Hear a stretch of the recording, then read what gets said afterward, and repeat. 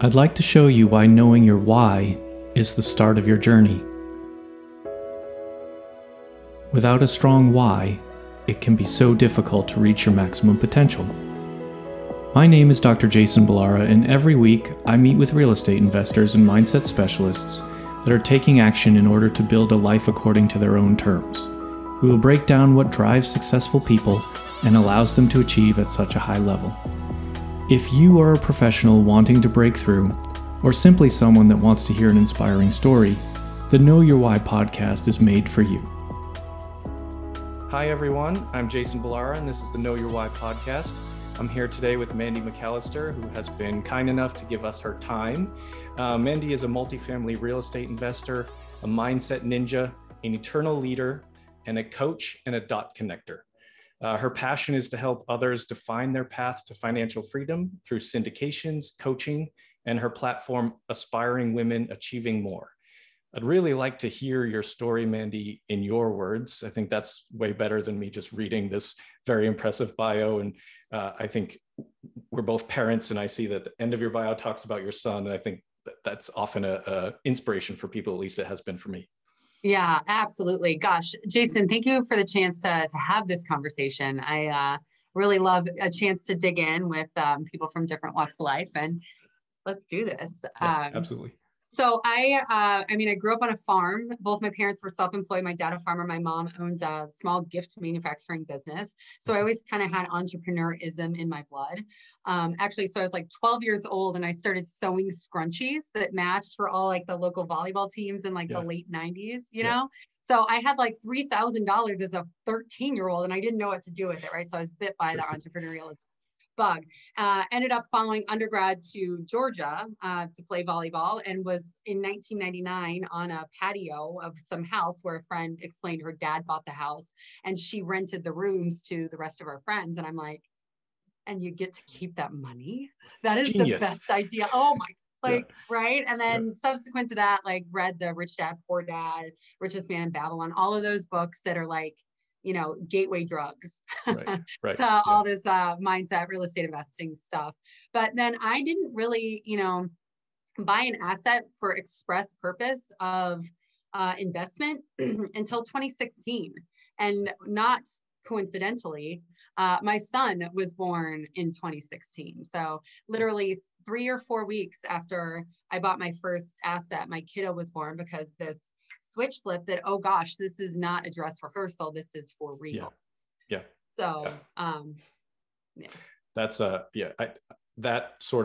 exactly what happened with me in terms of that switch flipping. It's like I've known for a long time that real estate, people get rich in real estate. You read all the books, you can listen to the podcasts and things like that, but it wasn't until I realized that I wanted to have freedom, time freedom, right? Mm-hmm. The money's nice, but that's not even really what it's about, I think, for most of us that are really going through, and you need some motivational thing to kind of get you to that point. So for you, I feel we share that. It's when my son was born, that was kind of the time that I was like, okay, this really needs to happen. Mm-hmm. And I'll say too that, it was just, I bought it for, it was going to be his college fund. That was what caused me to be interested in pulling the trigger, right? Because this little bitty fourplex, I'll pay it off by the time he's ready to go to college, pull out, however much I pull out, and that is automatically his college fund. I still have a cash flowing asset. So I do think that is an excellent strategy for anybody who wants to get started. I mean, you got time on your side. You're not going to screw it up really if you've got time on your side.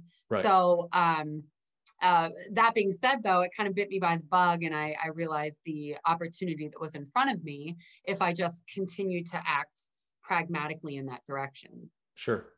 So on that note, where did you go from there? You got the quad for your son, and then kind of obviously have grown.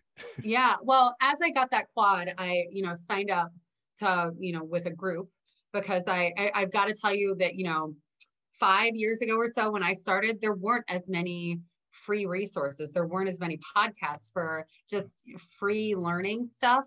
And the chance to really involve yourself with a group of people headed in the same direction.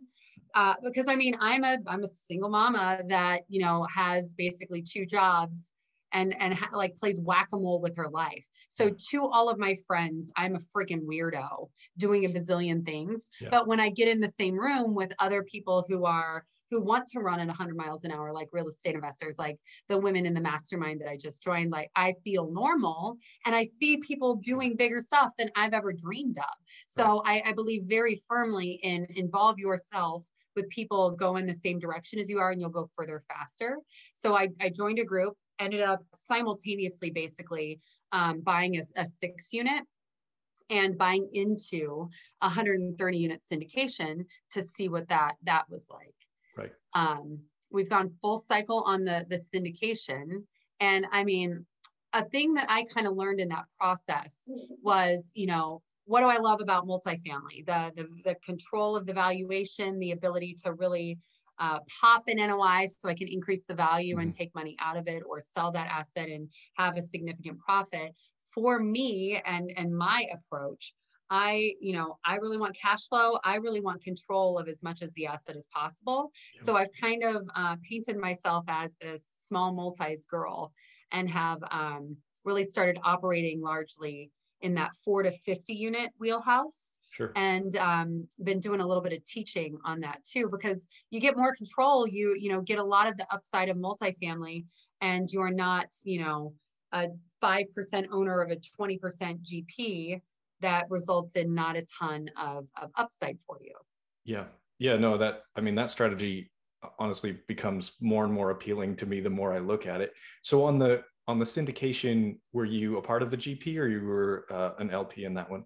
No, I did it to learn. I did it because I'm a medical device sales rep. That I've been with a bunch of different companies and you roll over an IRA. Yeah. I didn't want to mess with my liquidity because I saw the power of these small multis for my own accounts.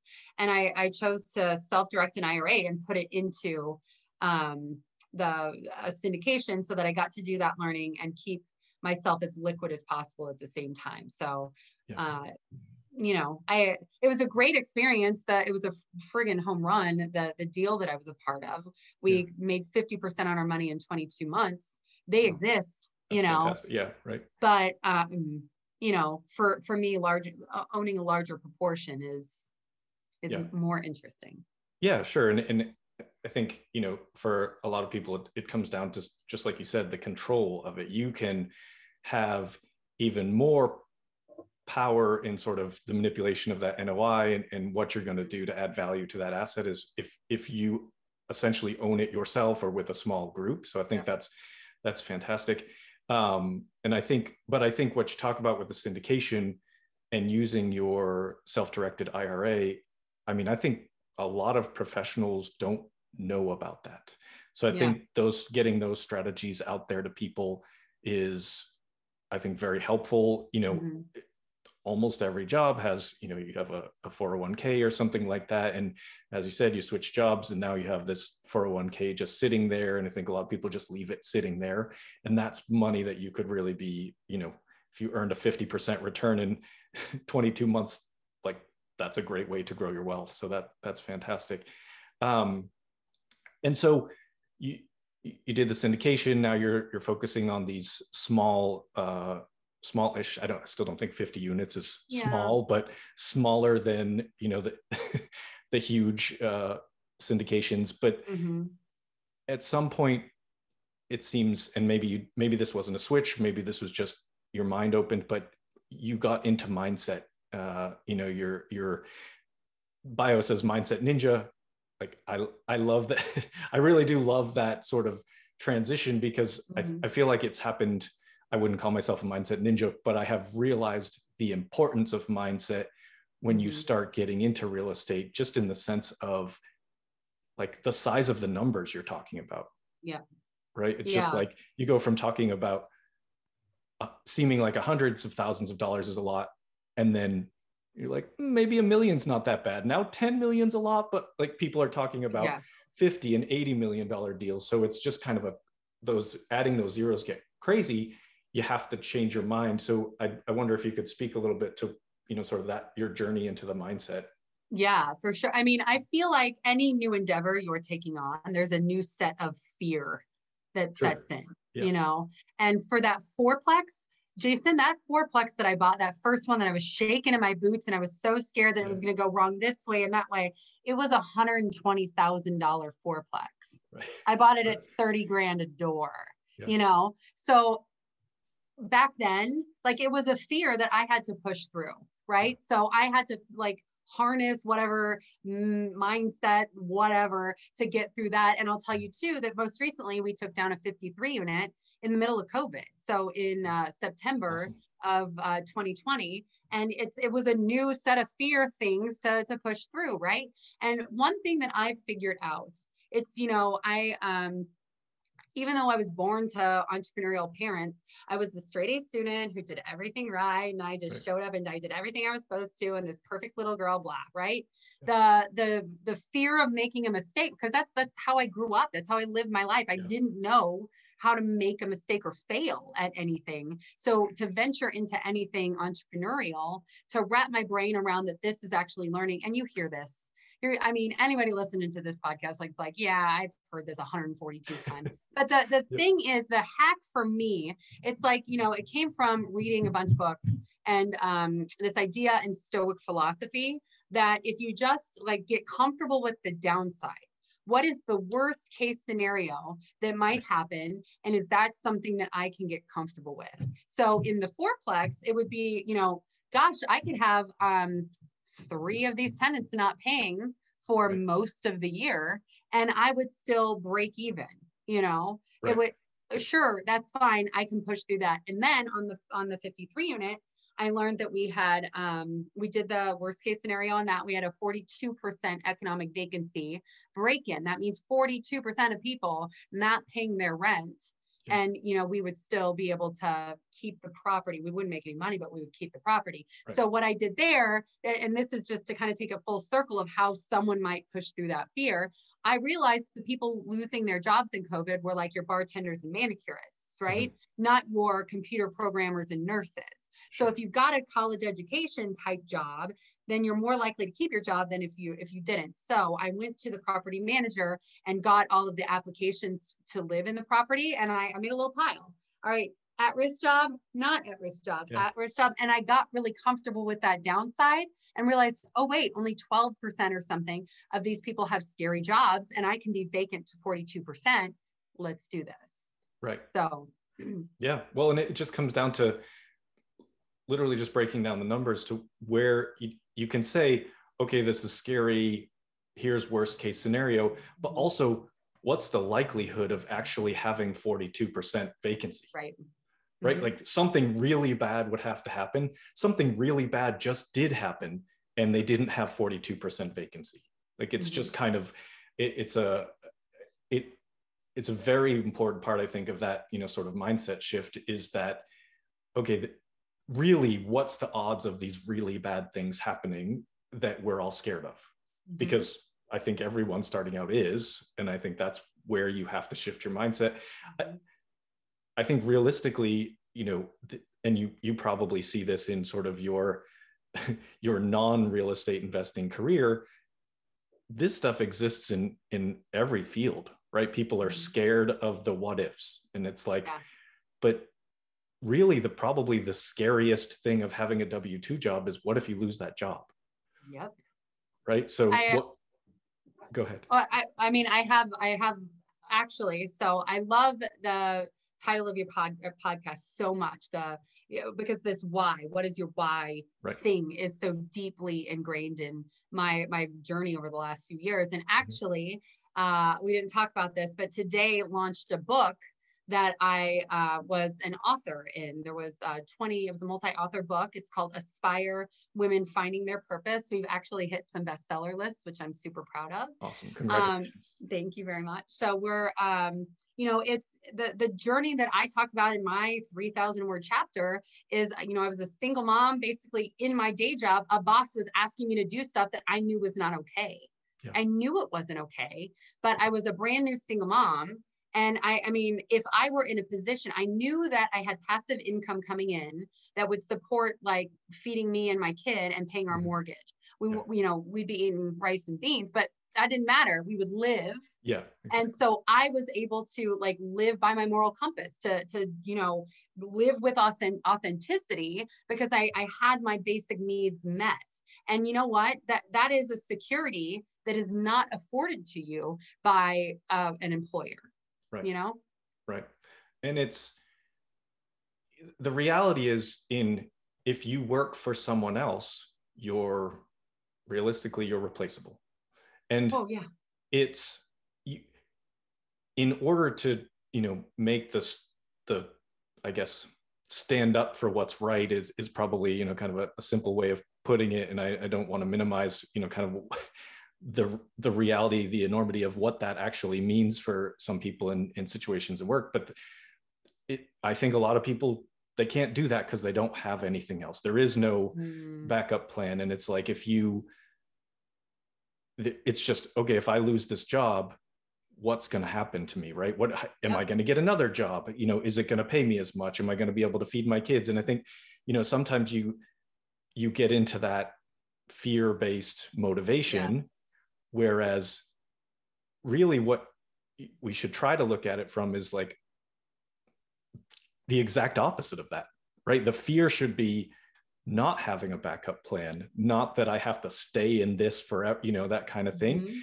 And so I think it's, for me, I don't really intend to necessarily leave my sort of day job as a surgeon ever because I love it, but I want to do it because I love it, not because I need to do it to feed my family, right? So it's kind of like that's my, sort of motivation behind it. And I think you're kind of right on track with that. And since you sort of brought up, and again, congratulations on the book. I actually saw that on Instagram, and I was going to say that, but tell me a little bit about the Aspiring Women Achieving More.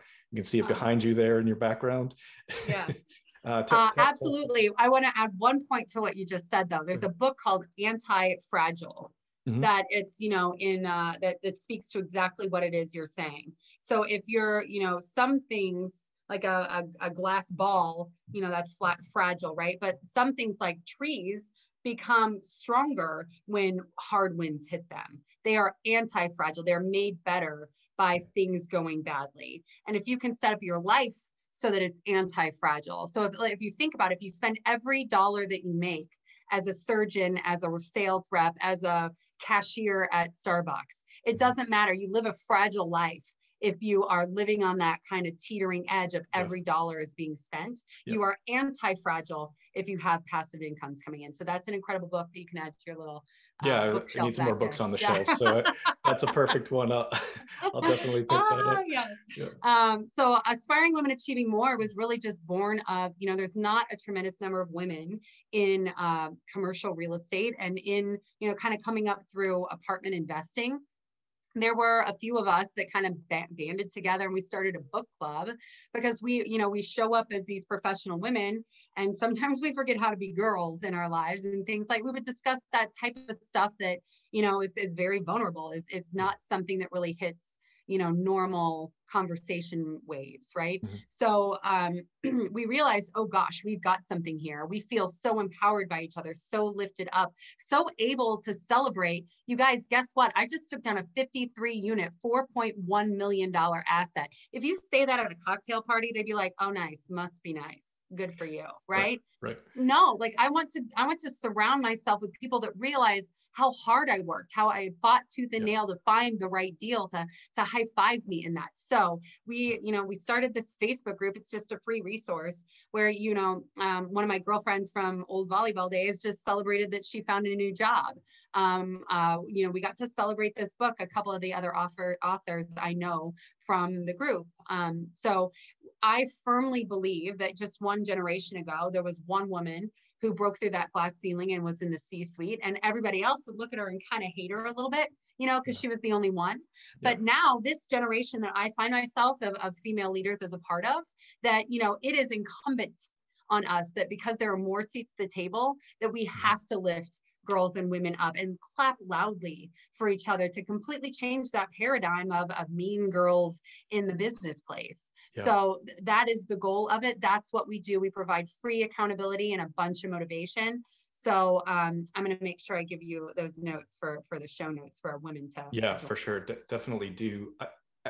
If you don't mind, I actually like to sort of touch on this topic, because when I listen to other podcasts and I see things on Instagram and all of this stuff, and there's a lot of, not a lot, there are some groups specifically for women, kind of building them up in real estate or in the business world. And I think that's fantastic. What I sometimes wonder, so in veterinary medicine, I work with a lot of women, right? So it used to be a male dominated profession. And now it's probably flip-flopped. Most of my technician are women, most of the doctors, it's a lot more, flipped to that side. And so I'm kind of around strong women all the time, right? To me, that's normal. And so I see all these groups, and it's like, it's actually a little bit hard for me to fathom thinking of women as less, not as powerful, whatever that is. And so it's not that I don't believe that it happens, but it's like, I see things like this, when the Me Too movement thing happened, and I start hearing all the stories, and I'm like, guys really do this? Yeah. Like, that really happens? And it's kind of terrifying. I mean, I'm actually about to have a daughter, and I'm like, all of this is very, kind of relevant, another add to my why, right? But it's another thing that I'm like, I want to make sure that she can be around things like this. And so I sometimes hear women on podcasts and things, and they'll ask questions like that, to me sound a little bit belittling, I guess, and I'm trying to, I don't want to call anyone out or anything, but I just think it's fantastic. And so I wonder, kind of, I'm sure this adds to your why in terms of what your focus and your end goals can be. I'm sorry. No, I'm having trouble with how to exactly ask the question, because I think the question is a humongous question, right? Yeah. It's like, why is the world the way it is? Which is not really something we can fit into this hour. So I love that we're asking that. And what is your why? It's like, what is the meaning of life? Why is the world? I like that we're keeping it simple, like we're just entry level. Right. We'll go right to the easy questions. I love it. This is like the juice. Like I always say to my girlfriends, like, listen, I love a manicure, but I need to talk about more than my nail color. So anyway, I'll tell you, I'll kind of speak to kind of echo what it is that you were saying. I was, climbing the corporate ladder. Like I was a perennial top performer in medical device sales, which is kind of, or at least 15 years, 16, 17, how many years ago, when I started a male dominated industry. And I found myself at the top as a former college athlete, as a competitive, smart girl, right? And I just kind of thought that the women who didn't make it, they just didn't try. Like I thought that there was something to that, like deep down. And I didn't mean it to be a prejudice about my own gender. Gosh, no. But I just thought that I was yoked as this competitive person in a way that other people weren't. And maybe that's why it was easier for me. I just thought it didn't exist systemically the way that some people would say, like, women are held back. And then I got pregnant. And then I was the top performer on my team, and there was a management position open, and I wanted to throw my hat in the ring. And my boss, a female, told me, Mandy, you can't apply for this job because of your baby. And the wind was knocked out of my sails in such a way that I'm like, I mean, is this candid camera? Is this a joke? Right. Like this is, and then come to find out it was her boss who, and I try to look at it in a way that, mindset ninja-ing myself. Yeah. Right? That he must mean, like, it's not easy to have a newborn. I get it. I would have been going through training at the same time. A big life event and going through training for a new position at the exact same time would be very difficult. But the way it was received initially by me was, you can't do this because of your innately womanhood, Right. So I mean, I'm careful. Like I have seen both sides of this coin, but what I do firmly believe is that there's tremendously different ways at looking at things. And if I look at my work in terms of outcomes, there's ways to achieve things in those outcomes that I can maybe get something done in 2 hours. It might take somebody 20 hours, because of how I look at it. And it's as I don't know that I'm answering the question well, but I've seen both sides. Yeah. And I think that there's an innately different way of dealing with things with a feminine energy and with a masculine energy. Mm-hmm. And in business, we've been, mostly masculine for the entirety of how we know Western business, right? Yeah. And now this, operating communally, operating with empathy, operating with full communication, those are innately feminine energy type things that we're in this paradigm that is swinging because we've done all that, for lack of a better way of putting it, right. The discussing masculine stuff, the winner take all type of stuff, and now we're getting a lot more done if we incorporate the communal, empathy, take care of each other, sure. Feminine type energy. So I don't think we're totally there yet. But I think we're on a really good path, and it's incumbent on the people, the doers, the in-it-ers, to make the space for everyone at the table. Yeah. I didn't ask the question well, but you answered it perfectly. That's exactly what I was sort of getting at. And I think even just putting that answer out there, I think will be really inspiring to other women. I was going to say young women, it doesn't matter. The age really doesn't matter, because it doesn't matter when you start, right? Mm-hmm. At some point, if you've got to shift your mindset, you can do that whenever. It's great. Like, you were essentially entrepreneurial from a childhood age. Some people won't. That's okay. Like, just whenever you realize how to use that to your advantage, you didn't take that promotion. Instead, you bought a quad and set your kid up for right. Exactly. You just did something and retired at 40, right. You did something deal. Better. How about that? What a gift. I mean, seriously, what a gift that those two they're kind humans in their own right. But these people who didn't know any better, misguided. What a gift these misguided individuals gave me, Right. In hindsight, they really did you a favor. I'm gonna send them a fruit basket when I retire. Yeah, they gave you another realistically better pathway for you to have financial and time freedom that you can spend with your son. So I think that's looking at it that way is fantastic. I wanted to I don't want to keep you too long. I wanted to ask maybe a few questions that I sort of, some of it we've answered, but I think I want to sort of specifically point out, given the name of the podcast, what is your why? I think you can summarize, because I think you've touched on a lot of it, but really, what is it?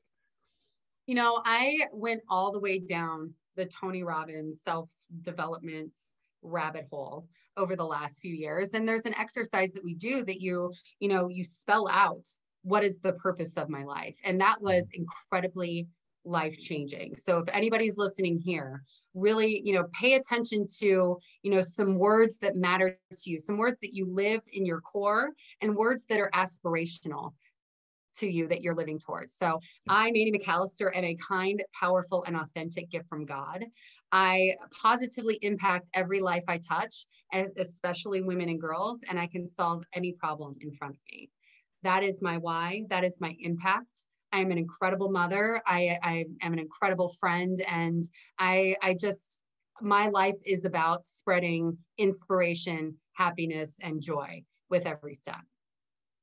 That's fantastic. Duncan is a lucky boy. He's got a very powerful mom. Tell me something that you would like people to know about you that maybe they don't. A hobby, whatever it is, something that you want to get out into the world to let people know you better. Mm-hmm.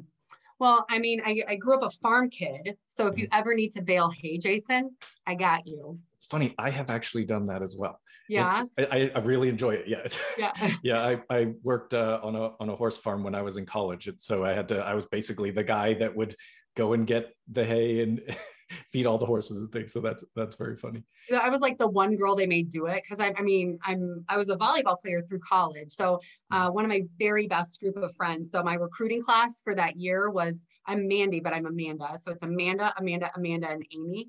We call ourselves the A team, and we're taking our 9 collective children to a house in the mountains in Georgia for a vacation here in about a month. So that's going to be a blast. It's going to be so fun. And I am an excellent tetherball player and Sudoku player. Wow. So watch out. I mean, if you ever want to race Sudoku, I got you got that one. I'm terrible at Sudoku. I don't have the mind for that part of it. I won't even try to compete in that one. I'd play volleyball sometime. I enjoy volleyball, but I wouldn't try to compete with you in Sudoku. We'll have it in the show notes, but how would you like people to reach you? The very best way to contact me is at mandymcallister.com. The info for my investing group, Good Fortune Capital, my Aspiring Women Achieving More. We've got some like gear stuff that's been super fun, women lifting up women stuff. Everything that I do is on mandymcallister.com. Okay, perfect. That's a good central site for them. Is there anything that I can do for you or anyone listening that we can do to help you reach goals, succeed even more than you already have? What would you ask of us as listeners to this podcast?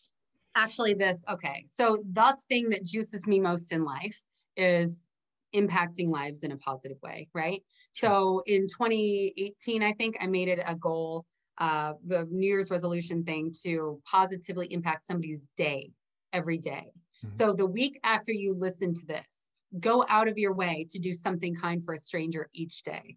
If it's buying coffee behind them, if it's taking their cart at the grocery store, if it's, I work in hospitals, so I pushed a lady in a wheelchair because she was waiting to go somewhere, mm-hmm. Whatever it is that you can come up with, the joy that you will feel in yourself doing it and the people's days that you'll make.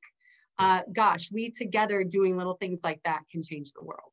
Yeah, that's fantastic. I think people underestimate the amount of joy you can feel in yourself mm-hmm. just by helping someone else a little bit. I mean, it is pretty remarkable. And if you do that, so that is a challenge we'll put out there to people, a week of doing something, at least one thing kind for someone else every day of that week, that would be perfect. And I will participate as well. Is there anything else that you would like to share with the world? The paying it forward, the doing big things, if you're a woman and you want a little more inspiration, find us in the show notes. We'll put the link to Aspiring Women Achieving More, and never feel like you don't belong. I've had a lot of reviews of our accountability group that, oh gosh, so many of these women are so far ahead of me. Well, we're welcoming you into the table, right? And you've got to start somewhere. So if you feel like you don't belong, show up anyway. Do it scared, because you belong and you can do it. Yeah. Nobody starts at the top. Yeah. Anything we're doing well is we're sucking at in the beginning, right? Right. I have to remind myself that very often. It's definitely a good thing to keep in mind. Well, listen, Mandy, this was awesome. I really enjoyed it. Thank you so much for being on the podcast, and we'll get all of your information in the show notes for everyone. Thank you very much.